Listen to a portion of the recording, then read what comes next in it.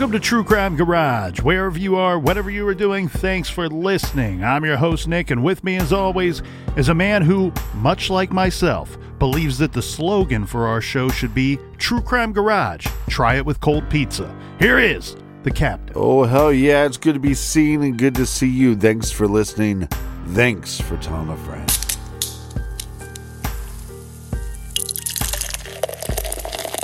Today we are still sipping on this powerful old ale called the Bible Salesman. This is an old style ale aged in bourbon barrels. It's dark and boozy. Drink it in your garage, our garage grade, 3.5 bottle caps out of 5. And here's some thanks and praise. And cheers to those that helped us fill up the old garage fridge this week. First up, a double-fisted cheers to Maddie and Christine, the TCG Wisconsin twins. Thank you to the Wisconsin sisters. And last but certainly not least, here's a big shout out and congratulations to longtime listener and new friend of the show, Rebecca, graduating from Michigan State University with a degree in criminal justice. So a big cheers and congratulations to Rebecca. And a big thank you to everyone tuning in this week and to everyone who has contributed to the beer fund. Yeah, BWRUN, Beer Run. Make sure you go to truecrimegarage.com and sign up on the mailing list. A new promo code's going out this week. That is enough of the business. All right, everybody, gather around, grab a chair, grab a beer. Let's talk some true crime.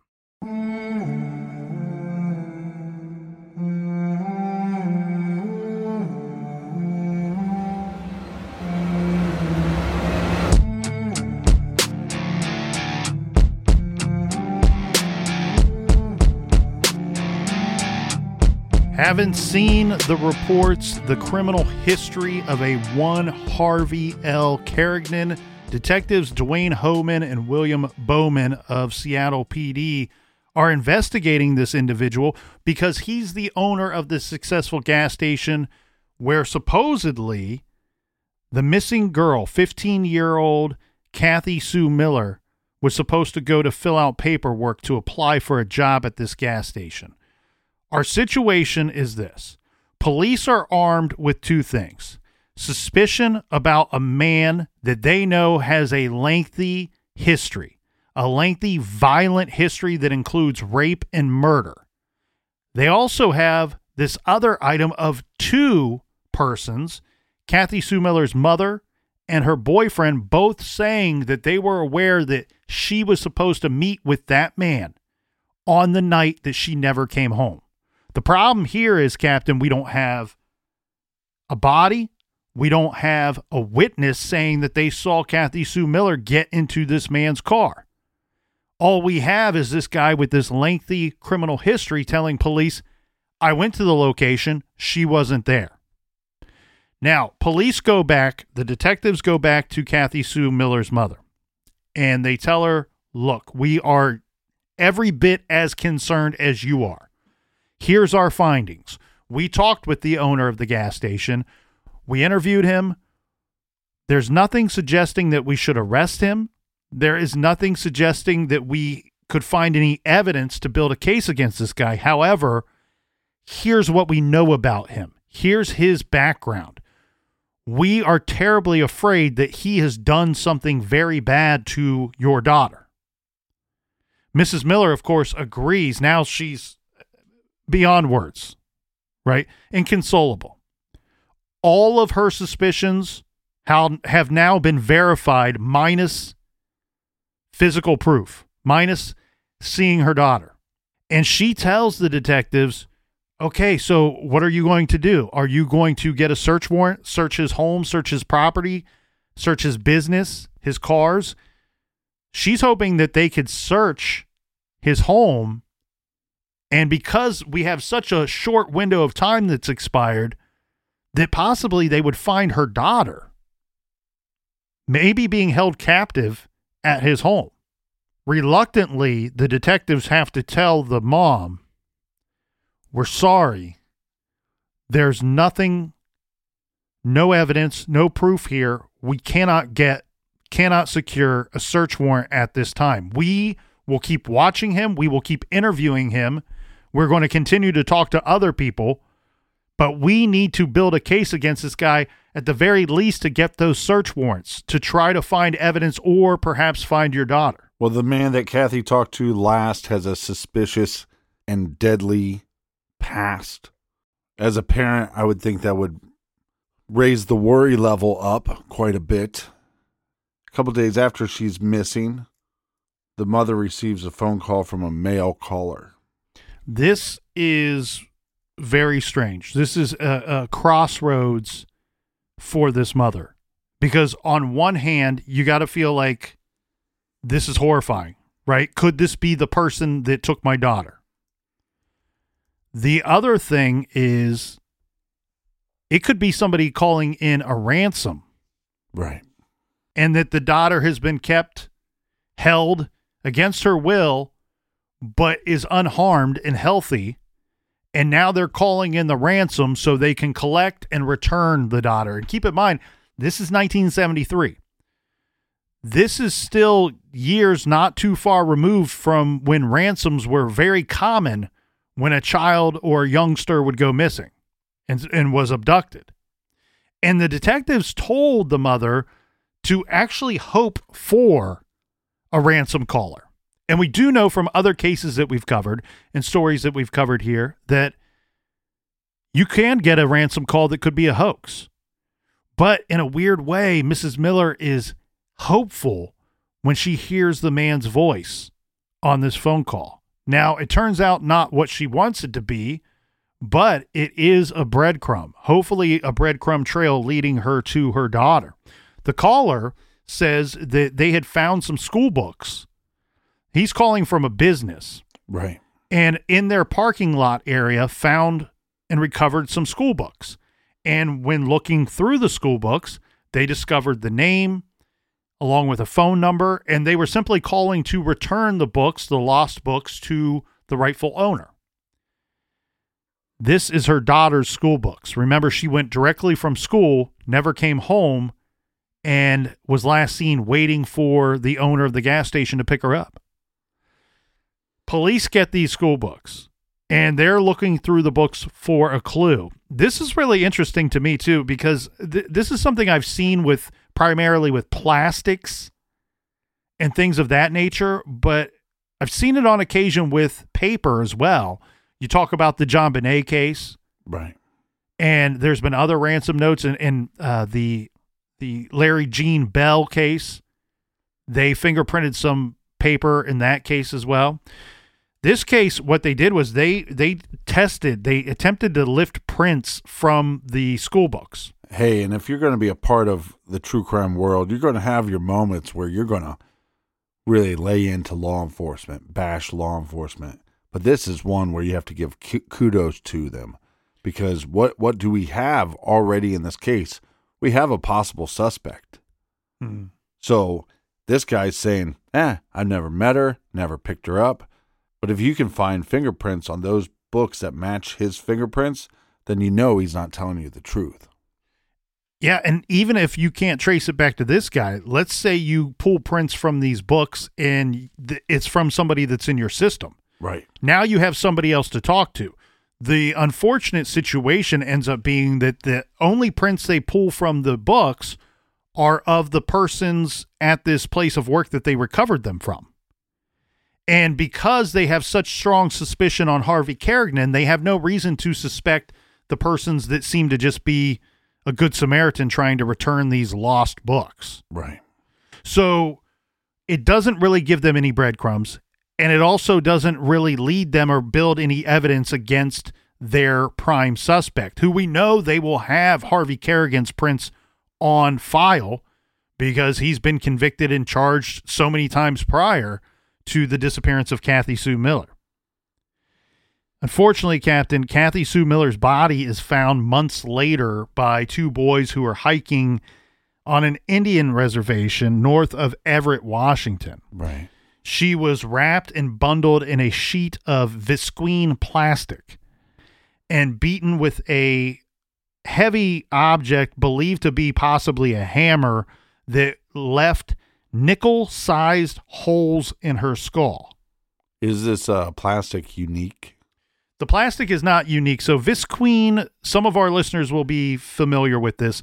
This is the type of plastic that you would find at when somebody's doing a home remodeling project or a construction project, that you would buy these large sheets, these large rolls of Visqueen, and you can roll it out and unfold it, and then you can use it kind of like Dexter to corn off a whole area.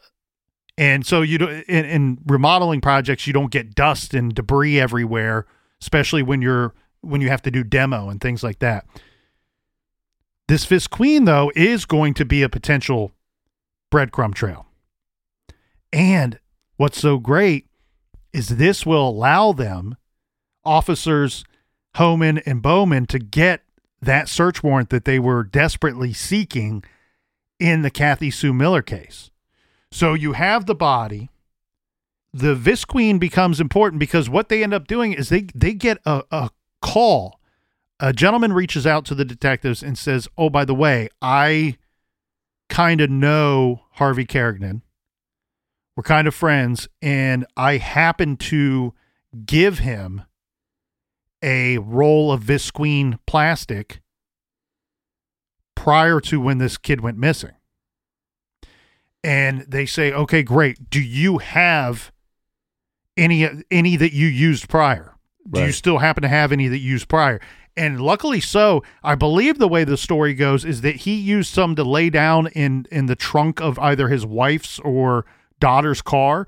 So they're able to retrieve that. Now, what they're hoping, the detectives are hoping, is that they're going to get some kind of match to one of the cut sides or torn sides of the Visqueen that they found Kathy Sue wrapped up in.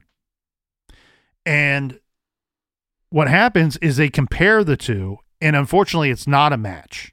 Now, that doesn't mean that it didn't come from the same roll. Right. It just means that it wasn't directly torn or cut from the sheet that they had as a sample. And so this is a bit of a Debbie Downer for their investigation as far as building evidence against Harvey Kerrigan. Yeah, a little bit of a letdown for old Homan and Bowman. But because they get this search warrant, they are granted permission to search his property and his vehicles, as well as the business itself. Inside his vehicle, they are able to take a bunch of prints. Now, this is interesting too, because the other part that you have here, Captain, is you now have an additional crime scene, the location of where her body was found. And so this is the Tulip Reservation where her body is located. They find some witnesses at this reservation that described a truck that they had seen driving into the woods. So this would be near the body recovery site. Right. On the same day that Kathy Sue Miller vanished. They described this vehicle as a Chevrolet camper truck, yellow with black stripes and a silver canopy. That's a pretty unique description. Yeah, that sounds like a unique, creepy camper. Chevrolet camper truck, yellow with black stripes and a silver canopy. I think when you go to buy the truck camper bed combo, that they make sure that you have a criminal history or you're not allowed to buy one. The thing here in this situation is that is a spot-on description of Harvey Kerrigan's truck. Right? We get 3 different colors there. Right. We get the make. We get the canopy. Silver canopy. Cover. Yep. And all of that lines up on the day that this kid went missing. So police are like, okay, well, we have a murder case here, but now we have the ability to check for fingerprints in this vehicle. Because unfortunately, what you're looking for is you're trying to put your victim in that vehicle. You want to find her fingerprints. What they do is they pull a few prints. They were palm prints off of the window pane, the inside of the window pane. And they know that they're not Harvey Kerrigan's prints. They go back to the mother with this information. Here's the problem.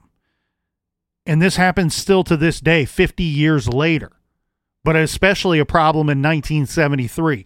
And we've talked more than one time here in this garage show about the identikits that you can get from the FBI. You can get them from our friends over at the NCMEC, the National Center for Missing and Exploited Children. Right. These are identikits to update all of your kids' information.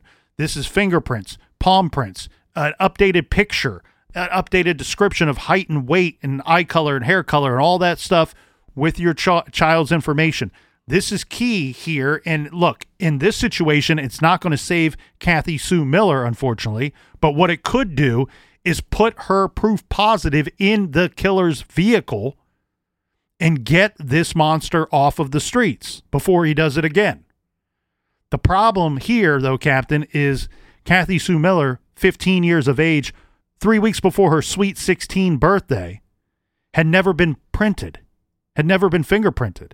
Right. They pull unidentified palm prints from the inside, the interior of this vehicle, but they got nobody to match him to, nobody in the system.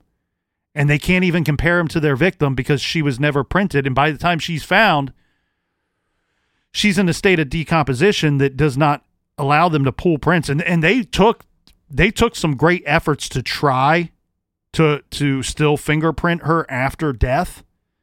And they were unable to put her and place her in the car. The other problem, too, is the people, more than one person, witnessing this very unique, the 3 different colors on this vehicle, the make, they had it down to every description, every detail that you can think of. Mm-hmm. The problem ends up being none of these witnesses, while they saw the vehicle on that same day, they couldn't describe the driver. They all said, well, we never saw the driver. We never saw anybody get in or out of the vehicle. Well, we see this a lot with many serial killers, especially back in the day because of less technology, but it seems like these killers that are able to kill for a longer span of time, there's a little bit of luck on their side.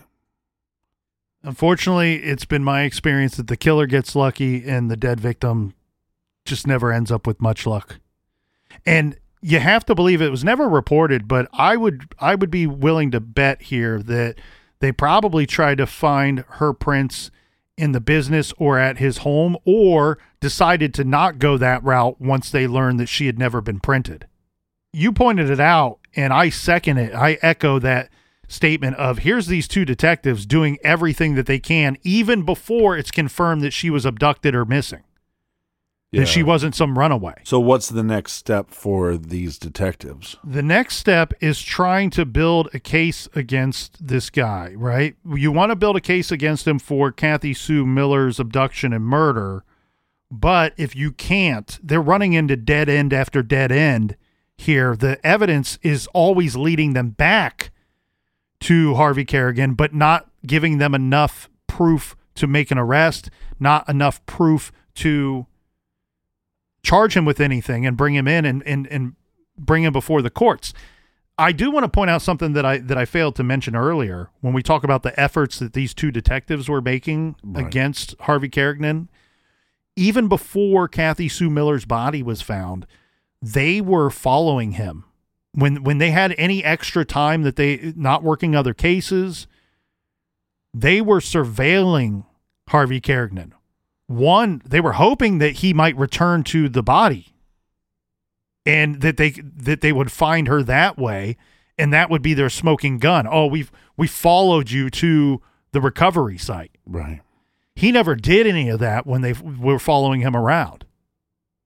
And so they're trying to build this case against him. Now her body's found. The evidence all leads to him, but it's not proof that it was exactly him that did any of this. Now, we end up having another situation very similar. This is a month and a half later, approximately, where a young woman, Mary Townsend, is attacked. She's waiting at a bus stop. He approached and attacked her from behind, knocking her unconscious. She woke up, and when she does, she is in a vehicle with a man. This man begins commanding sexual favors and she manages to leap from the vehicle. Now, this is very unfortunate. She was running away from home. Right. And even though she's attacked and everything this guy's saying sounds like it's going to lead to a sexual assault, she thankfully is able to escape. She doesn't report this crime at the time. Part of it was because she was running away from home. And so this goes unreported. And then during this time, this is where police are going to try to get their break. They interview Harvey Kerrigan's family. Remember, he's married to a woman that has 2 children. And during the course of all of this, we got a whole lot of stuff that's going on inside of the 4 walls of that home. One, the little boy, 11 or 12 years old at this point, Billy, he decides to go and live with his father. Why? Because he says that Harvey, his stepfather, is physically abusing him, beating him up. Right. The daughter still lives there. She is roughly the age of our victim, Kathy Sue Miller. She has told... this part of the story is a little difficult for me. I don't know if she's reporting this well after the fact or if this was known at the time. But at some point, she would tell others that she didn't like the way that her stepfather looked at her. She always felt uncomfortable around him, but never really reports that he did anything to her. Mm-hmm. Unfortunately, what we do know is happening is he is regularly getting upset with his wife and being physical and abusing her. So his wife, Alice, she's in the process of trying to leave Harvey. She files assault charges against him. So the detectives are at least able to pick him up on these assault charges. Now, unfortunately, they're not going to be able to hold him for very long, but they take him off the streets, and they were hoping that this would be the crux of the future case that they could build against him. Maybe Alice, his wife or soon-to-be ex-wife, knows something about this, or she can provide evidence to them. But that's not going to go the way the detectives want it to go. No, because at some point, Harvey's going to convince her that they should be together and that she should drop the charges. Now, what ultimately ends up happening is that she doesn't decide to go back with him.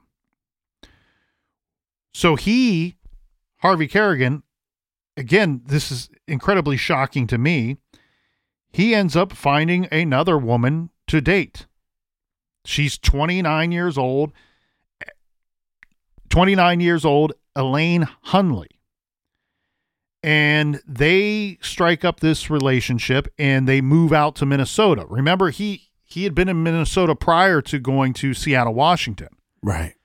The detectives tell him, look, you shouldn't be leaving the state. We're investigating you for several different crimes, one including murder.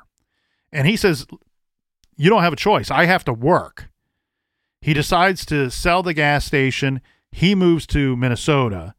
And it's obvious to detectives that he's trying to duck these charges, go to a place where they have no jurisdiction, and they've not been able to build a case against him yet. And once in Minnesota, they are living together. Him and Elaine Huntley are living together. At some point, she decides to break off this relationship. I don't know why exactly she decides to break off the relationship, but we do know that he was physically abusive to his 2 prior wives. Oh, and he's fugly. Right. You better have a nice personality when you look like Harvey Kerrigan. He's hard to look at. She breaks off the relationship, and then presto changeo, poof, disappears. I mean, he is so fugly that it kind of hurts your eyes. It's like stings a little bit. I'm unsure how they narrowed down this date. I'm sure that Elaine Hunley probably told some of her friends or family what was going on in their relationship. But the report is that she left Harvey Kerrigan on August 9th, 1974. This is after they're already settled down living in Minnesota. She leaves him August 9th of 1974. It's reported that she's missing had disappeared the next day. Unfortunately, Elaine Hunley, her body would be found a little under 5 weeks later, and she had been murdered. Her skull, she was beat so badly that her skull had imploded by blows to the head. And she had been raped with an object, a tree branch. And that was rather obvious during the autopsy. Of course, that is going to now put Harvey Kerrigan under the microscope in the state of Minnesota.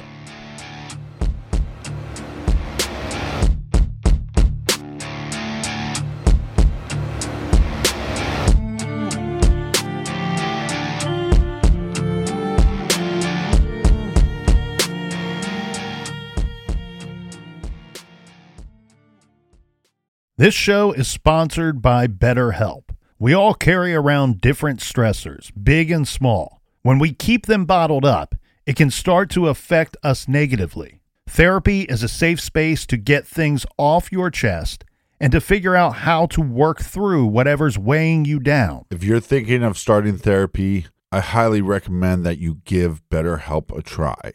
It's entirely online, designed to be convenient, flexible, and suited to your schedule. Just fill out a brief questionnaire to get matched with a licensed therapist and switch therapists anytime for no additional charge. Get it off your chest with BetterHelp. Visit BetterHelp.com/garage today to get 10% off your first month. That's BetterHelp, HELP.com/garage. This show is proudly sponsored by BetterHelp. Check out BetterHelp.com/garage today. Do you want to set your child up for success? Of course you do. That's why you need to check out IXL Learning today. IXL Learning is an online learning program for kids covering math, language arts, science, and social studies. IXL is designed to help them really understand and master topics in a fun way.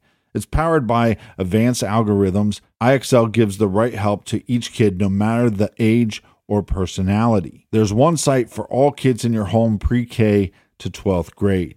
Kids could use it at home on their computer or on an app on your phone or a tablet. No more grading those worksheets. IXL grades everything for you. 1 in 4 students in the U.S. are learning with IXL. IXL is used in 95 of the top 100 school districts in the U.S. I love recommending IXL Learning. Kids can learn at home or on the go. And all my friends and family that are using it absolutely love it because it's so easy to set up and so easy to use. And even the kids that I've recommended it to their parents have told me, hey, Captain, thank you. I was having problems in math and my parents couldn't help me, but IXL could. Do you want to get your kids back on track, or do you just want to get your kids ahead? Do so with IXL Learning. Make an impact on your child's learning. Get IXL now. And True Crime Garage listeners get an exclusive 20% off IXL membership when you sign up today at IXL.com/garage. Visit IXL.com/garage to get the most effective learning program out there at the best price. Check out IXL.com/garage today. The best part of spring cleaning takeaway is the post-clean clarity you get. It's kind of like when you find out that you've been paying a fortune for wireless. When Mint Mobile has phone plans for $15 a month when you purchase a 3-month plan. It's time to switch to Mint Mobile. All plans come with high-speed data and unlimited talk and text delivered on the nation's largest 5G network. Use your own phone with any Mint Mobile plan and bring your phone number along with all of your existing contacts. Ditch overpriced wireless with Mint Mobile's limited time deal and get 3 months of premium wireless service for $15 a month. Save a lot of money with Mint Mobile. Get their great mobile wireless service delivered on the nation's largest 5G network. That's premium service at a great price. To get this new customer offer and your new 3-month unlimited wireless plan for just $15 a month, go to mintmobile.com/ TCG. That's mintmobile.com/TCG. Cut your wireless bill to $15 a month at mintmobile.com/TCG. $45 upfront payment required, equivalent to $15 a month. New customers on first 3-month plan only. Speed slower above 40 gigabytes on unlimited plan. Additional taxes, fees, and restrictions apply. See Mint Mobile for details. Everyone loves a good family mystery, especially one with as many twists and turns as June's Journey, a hidden object mystery game with a captivating detective story. It takes you back to the glamour of the 1920s with a diverse cast of characters. You'll step into the role of June Parker and search for hidden clues to uncover the mystery of her sister's murder. Use your observation skills to quickly uncover key pieces of information that lead to chapters of mystery, danger, and romance. And customize your very own luxurious estate island. Think expansive gardens and beautiful buildings. Collect scraps of information to fill your photo album and learn more about each character. And you can chat and play with or against other players by joining a detective club. Can you crack the case? Download June's Journey for free today on iOS and Android. June needs your help, detective. Download June's Journey for free today on iOS and Android.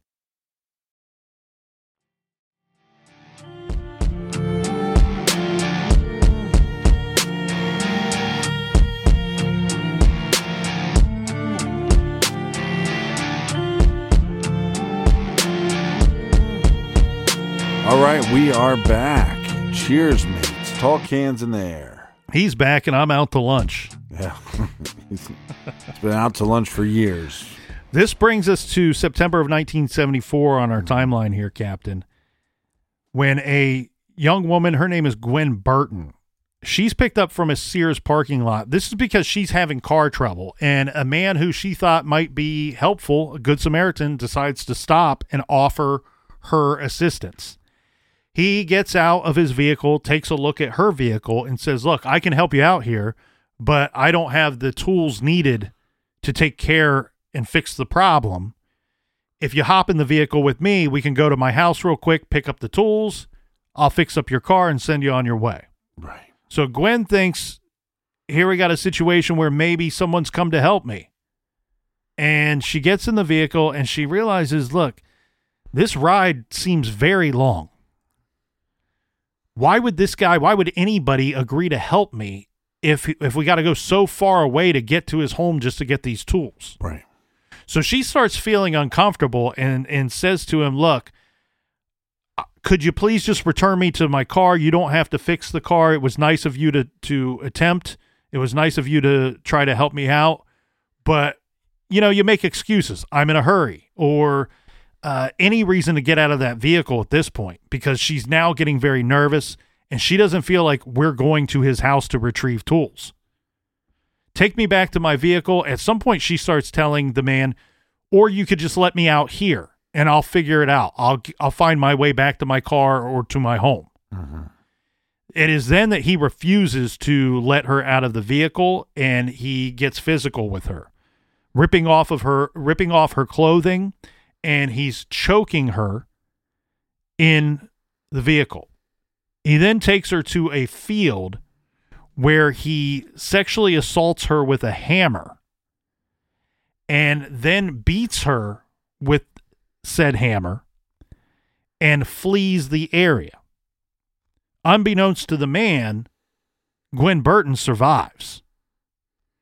Bloodied and close to death, she crawls to help. Well, to have the strength to keep going. Sometimes the will to live is stronger than the will to die. So that was September 14th. Now this will bring us up to September 18th. 4 days later, we have two teenage girls who are walking on the side of the road when they are approached by a man in a vehicle, and he offers to pay them $25 each. And what he is requesting is that he needs to go retrieve his son's vehicle from a location that he may have told to the girls. I'm unclear on that. But he's saying, look, the problem is I'm by myself. I'm flying solo here. I need somebody else to drive either my vehicle or his vehicle once I get to it. I will pay you each $25. It won't take long. His vehicle is only a couple miles down the road. This seems like easy money, a lot of money at the time for the girls, and so they say yes. They get into the vehicle with this man that they do not know. And after they're driving for a while, again, he's now going out into the country, out to the sticks. And they're starting to wonder, like, this seems a lot further than what he had told us. And one of them questions the man and says, look, where are we going? This doesn't make a lot of sense. This is a lot further than you had said, and we have things to do. Our parents are going to be looking for us at some point. And the man says to the two teenage girls, would you rather be killed or would you rather be raped? And the one girl nudges the other girl and speaks up for both of them and says, we would rather be killed. The other girl agrees and says, we would rather be killed. When the man finally stops the vehicle, he instructs the girls that one of them is to stay with his vehicle and the other is to go with him to retrieve his son's vehicle. Unfortunately for the girl who agrees to go with this man, I believe she agreed to go with the man to spare her friend. This walking trip away from his vehicle is going to take them into the woods, which, of course, these are teenage girls. They're not idiots. They're wondering why. There's no way this kid's son's vehicle was in the woods. No. But I believe she went with him simply to spare her friend. Yeah, I mean, I think once he poses the question, rape, would you rather be raped or killed? I think they know that they're not going anywhere. I think at that point they know everything before that question was a ruse. Exactly. And here's the weird thing, though. What we would learn is it's said that he didn't say that in like a threatening manner, even though just those words in themselves are threatening. But they said that he almost posed it like a philosophical question. Right. A hypothetical of some sort. Regardless, now she's in the woods with this guy, and he does physically attack her. He hits her with a hammer, and then for unknown reasons, he decides to let her live, and he gets in his vehicle and he drives off, leaving the two girls there. Now, what we end up having here, Captain, is in the course of these 4 days, we end up having three different young ladies that come forward and go to police, and they describe the vehicle that they were in. They describe the man that they had talked to. What we would ultimately learn is he used a fake name on both occasions when introducing himself and talking with the victims that were in his vehicle.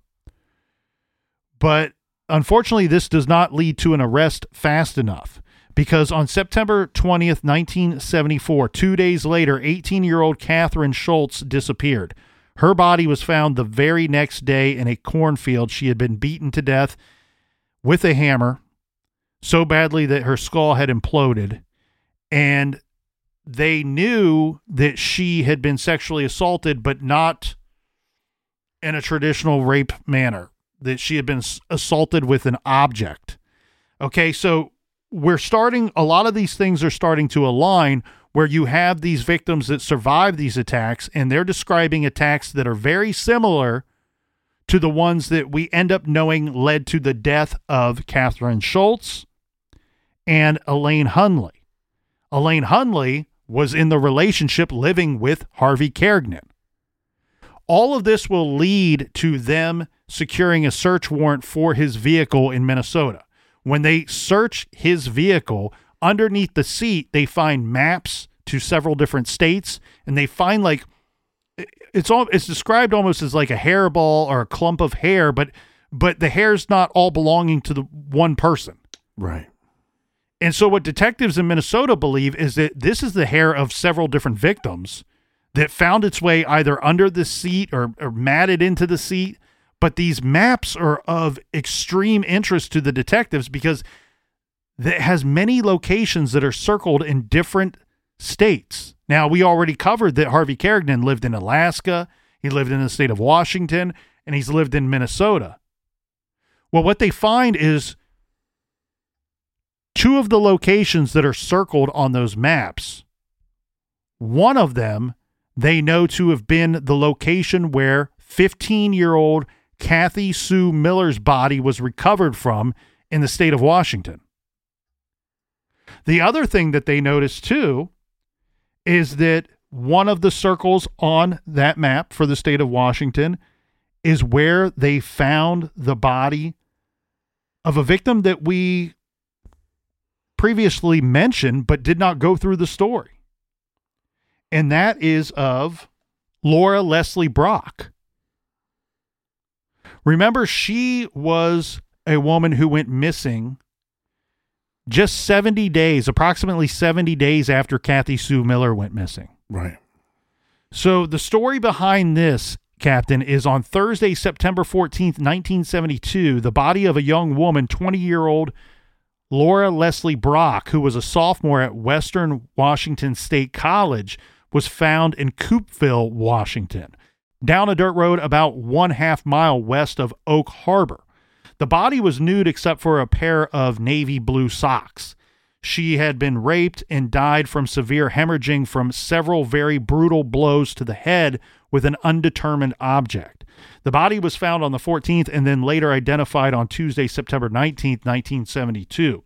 Authorities found a note at Miss Brock's rooming house. Right. That she was leaving for the beach. And she spoke with her grandmother prior to leaving, and by all accounts, her intention was to hitchhike. We can confirm this based on the fact that her grandmother told her in that conversation, do not hitchhike, and warned her of the dangers of hitching. Right. And Laura explained to her grandmother, that it's legal to do so, and that she was, in fact, going to hitchhike to the beach. She was going from Bellingham, Washington to the Olympic Peninsula.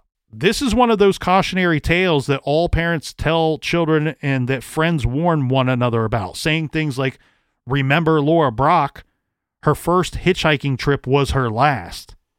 This case became political at the state level.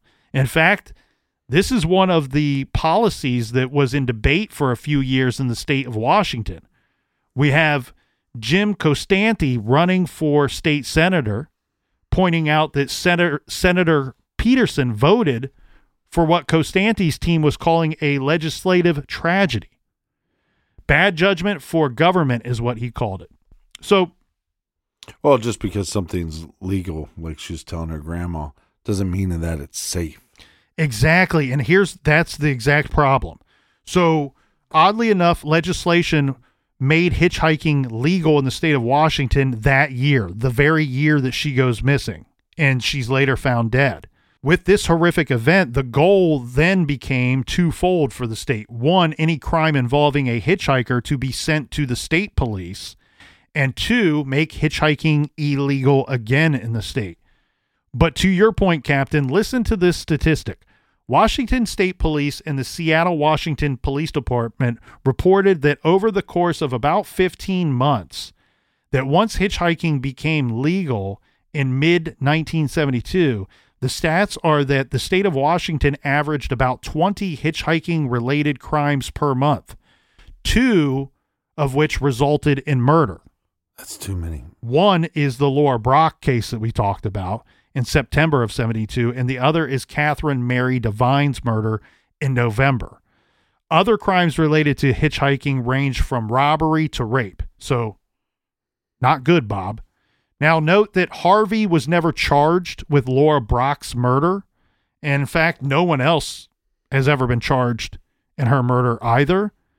But Harvey Kerrigan, all these years later, 51 years later, remains the prime suspect in Laura Brock's murder based on the fact that he received a speeding ticket in the area where her body was found right around the time that she went missing.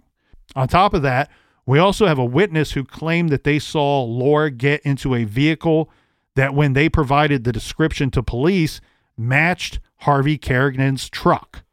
Well, like we said, sometimes these killers get unlucky, but this killer is also just dumb. I mean, he has a very unique paint job and color scheme of the vehicle he's using to abduct these women. Yes, in this situation, he's getting lucky time and time again because they have a lot of signs, they being the authorities, law enforcement, detectives, they have a lot of signs pointing directly to Harvey Kerrigan in a lot of this, but they don't have any direct evidence until they find these maps. Now, what they're going to do is they're going to build a circumstantial case, a mountain of circumstantial evidence against Harvey Kerrigan in the Minnesota cases.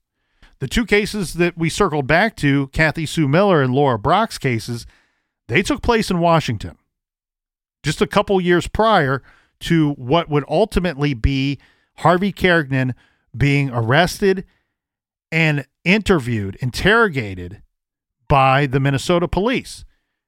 What ultimately happens here, Captain, is he gets an attorney, and Harvey Kerrigan then tells police, yeah, the Minnesota crimes that you're charging me with, because the problem he's facing here is those 3 living witnesses. Right. He might get lucky in the murders that he caused because, unfortunately, he silenced those victims, and they're not there to put him away. But the 3 living witnesses are.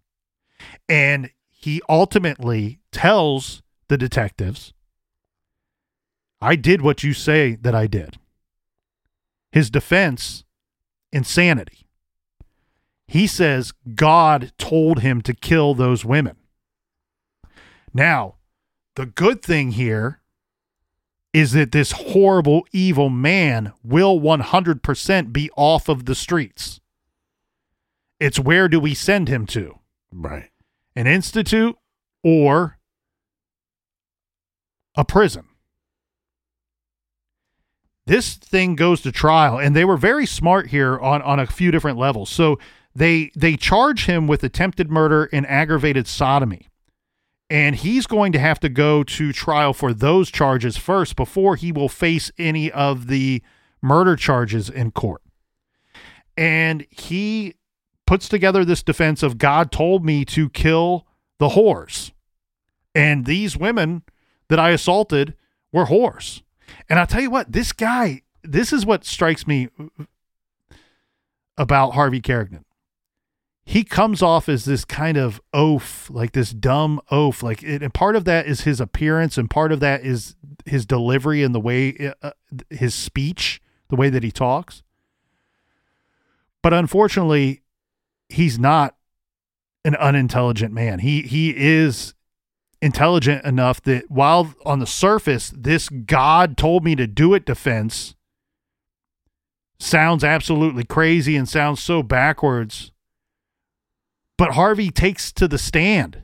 He's going to testify at court. And he does a pretty good job. I've reviewed the transcripts.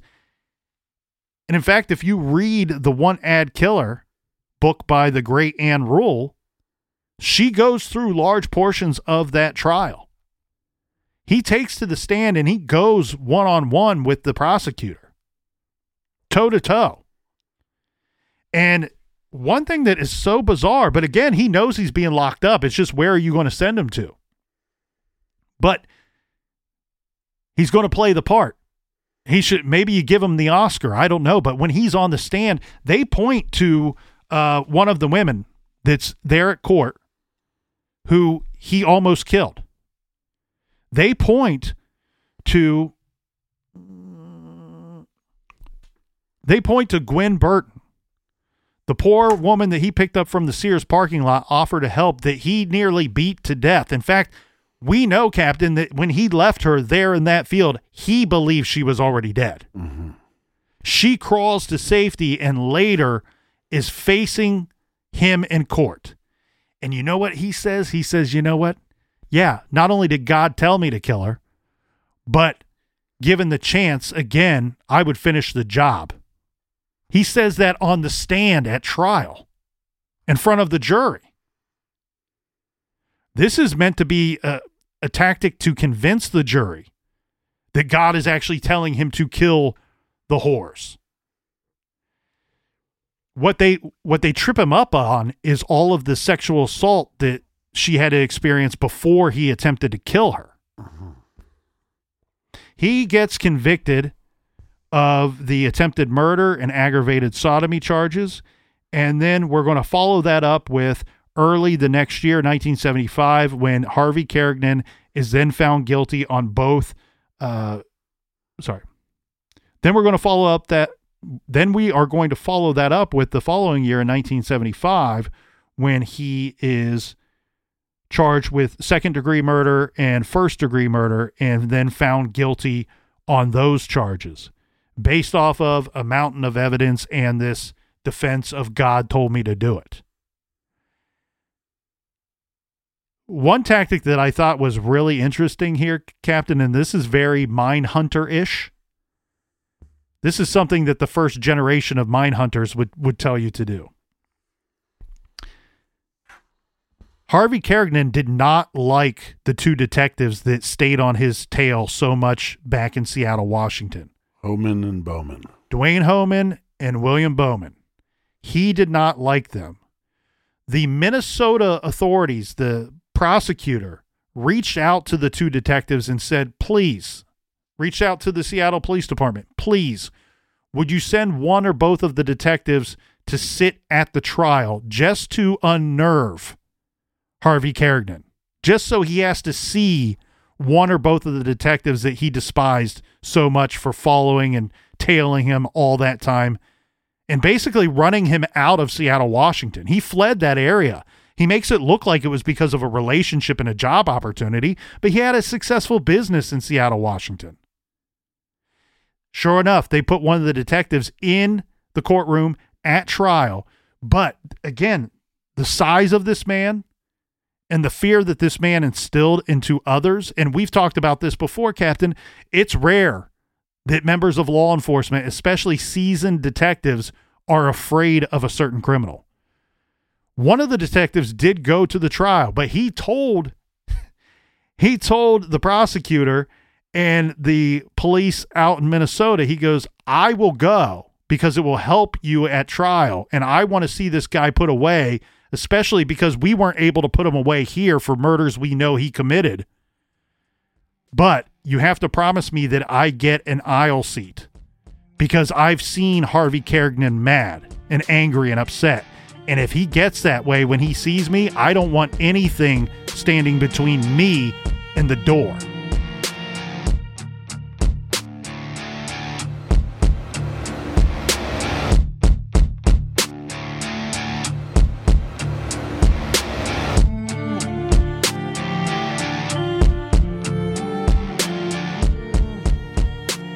Well, Harvey the Hammer's luck would finally run out. At the age of 95 years old, he would die in prison.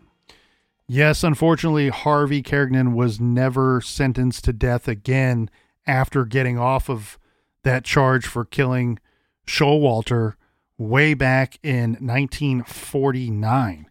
And so he is convicted, sentenced to life in prison at the age of 49. So think about that for a minute.